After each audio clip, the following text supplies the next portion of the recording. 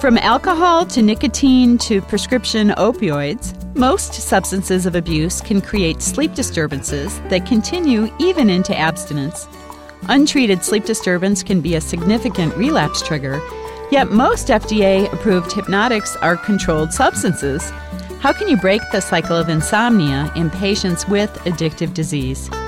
Welcome to the Clinicians Roundtable. I'm Dr. Leslie Lunt, your host, and with me today is Dr. Deirdre Conroy. Dr. Conroy is Clinical Assistant Professor of Psychiatry at the University of Michigan. Welcome to ReachMD, Deirdre. Thank you for having me. After you've made the diagnosis of insomnia in a patient that has a coexisting addictive disease, what do we do next? Well, it's important to address the addiction, whatever it may be. If the patient is currently using the substance or is drinking, that's really going to play a big role in whether the patient's sleep can improve. So whatever treatment they are involved with, that would be the first step. Once that's under control or the patient has been receiving treatment formally or through a fellowship like Alcoholics Anonymous, then you can jump in and start looking at the insomnia and really starting the treatments, the number of treatments that we have for insomnia. But what happens so often, I think, especially in primary care, a patient will come in and they really have no interest in stopping their drug or especially alcohol. So they're complaining of insomnia, they're still drinking, they don't want to stop drinking. What do we do? Well, you want to talk to the patient about that, whether it's in your office at that time or recommending some of the options they may have available to them in the center, whether there is an addiction treatment service. A lot of times in my practice, I educate. So I discuss the effects of alcohol or the substance on sleep. And if their concern is about sleep, then discussing that sleep disorder and its role in getting better is important for the patient to understand, which may also increase motivation. Including the patient in the decision-making process is often quite helpful. So it sounds like the common thing that happens in many offices of just giving them a prescription for Ambien may not be the best idea. Not in all cases, no. There are certainly other medications that may be better for them. It's certainly an individual case basis. What treatment options are least likely to interfere with their sobriety? Well, if we separate from pharmacotherapy to non-pharmacotherapy, in terms of the pharmacotherapy, there are a few medications that have been researched quite a bit lately, and one of them is a medication called gabapentin, or its other name is Neurontin. And that's an anti-epileptic drug that doesn't lower the seizure threshold. That's important when you're considering alcohol-dependent patients with sudden withdrawal. And this medication has been shown in some studies to help with the sleep and also prolong the rate of relapse. So in some studies, it took the patients longer to get back to drinking. They did go back to drinking, but those that took this gabapentin medication didn't relapse as soon as the others that didn't take the medication. But gabapentin is not FDA approved to treat insomnia, right? That's right. So it is an off-label prescription medication. Although in clinical practice, a lot of patients seem to tolerate it well, and it's more appropriate for this patient population. So gabapentin is one. In the real world, sometimes we see trazodone being used or even quetiapine, Seroquel. What do you think of those? That's right.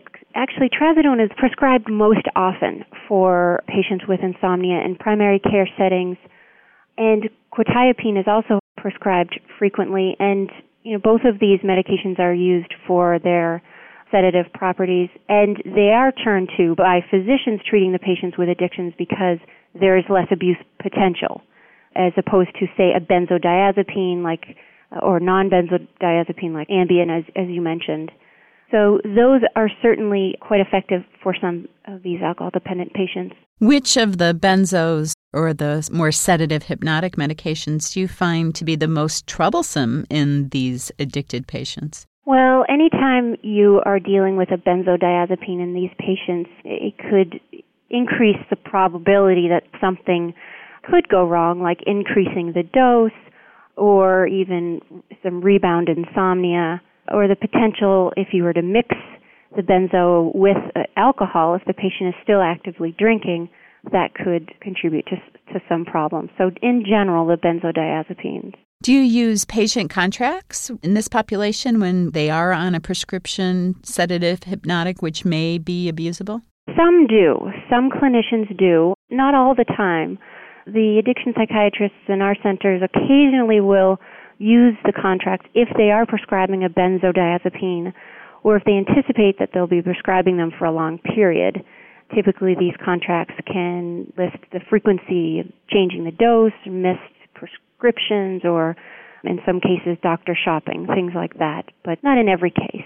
If you're new to our channel, you're listening to the Clinicians Roundtable on ReachMD XM157, the channel for medical professionals. I'm Dr. Leslie Lunt, your host, and with me today is Dr. Deirdre Conroy from the University of Michigan. We are discussing treating insomnia in addicts. We've covered pharmacotherapy. Let's talk for a moment about psychotherapy. What options do we have there? Well, with the non-pharmacological options, there is cognitive behavioral therapy specifically for insomnia, which it's an empirically based treatment that works with the patient on behavior and thinking about sleep. This is something that works on all types of problems with sleeping, whether that includes sleep hygiene, which can refer to what you do around sleep. For example, in this population, patients may use alcohol before bedtime. That would be addressed specifically. And changing the way they think about sleep. And early studies have shown that this treatment, specifically with the alcohol-dependent patients, has been quite effective in helping them fall asleep and stay asleep and feel more rested during the daytime. So it takes a while for the treatment to kind of kick in, but the effects are longer lasting and can actually be comparable to taking a medication after, say, 5 to 8 weeks of cognitive behavioral therapy. And much less likely to abuse, I would imagine. Well, yes, and that's why it is a desirable treatment for this patient population. Deirdre, can non-psychologists learn how to do CBT for insomnia? Yes, they can. A number of different clinicians are now becoming skilled in cognitive behavioral therapy. There are courses that are offered through the American Academy of Sleep Medicine. There are apprenticeships that any kind of clinician can do. The best bet would be to shadow a clinician that is certified in behavioral sleep medicine. And there is a list of all those clinicians on the American Academy of Sleep Medicine website. So these sleep labs can open up their lab to having clinicians watch, to see the patient progress, and to offer the opportunity for them to be certified in doing this type of therapy. And what is that website? www.aasmnet.org. When is CBT not appropriate? Anytime you have a patient with an unstable or untreated either medical or psychiatric illness. And primarily the reason for that is if there is, say, for example, untreated depression or anxiety or any kind of psychiatric disorder that may interfere with the progress of the cognitive behavioral therapy. So that's something that you'll want to either work with a psychiatrist or the prescribing physician or primary care physician as they're undergoing that so that that doesn't impede their ability to improve. Let's say you're in primary care, see kind of everything imaginable.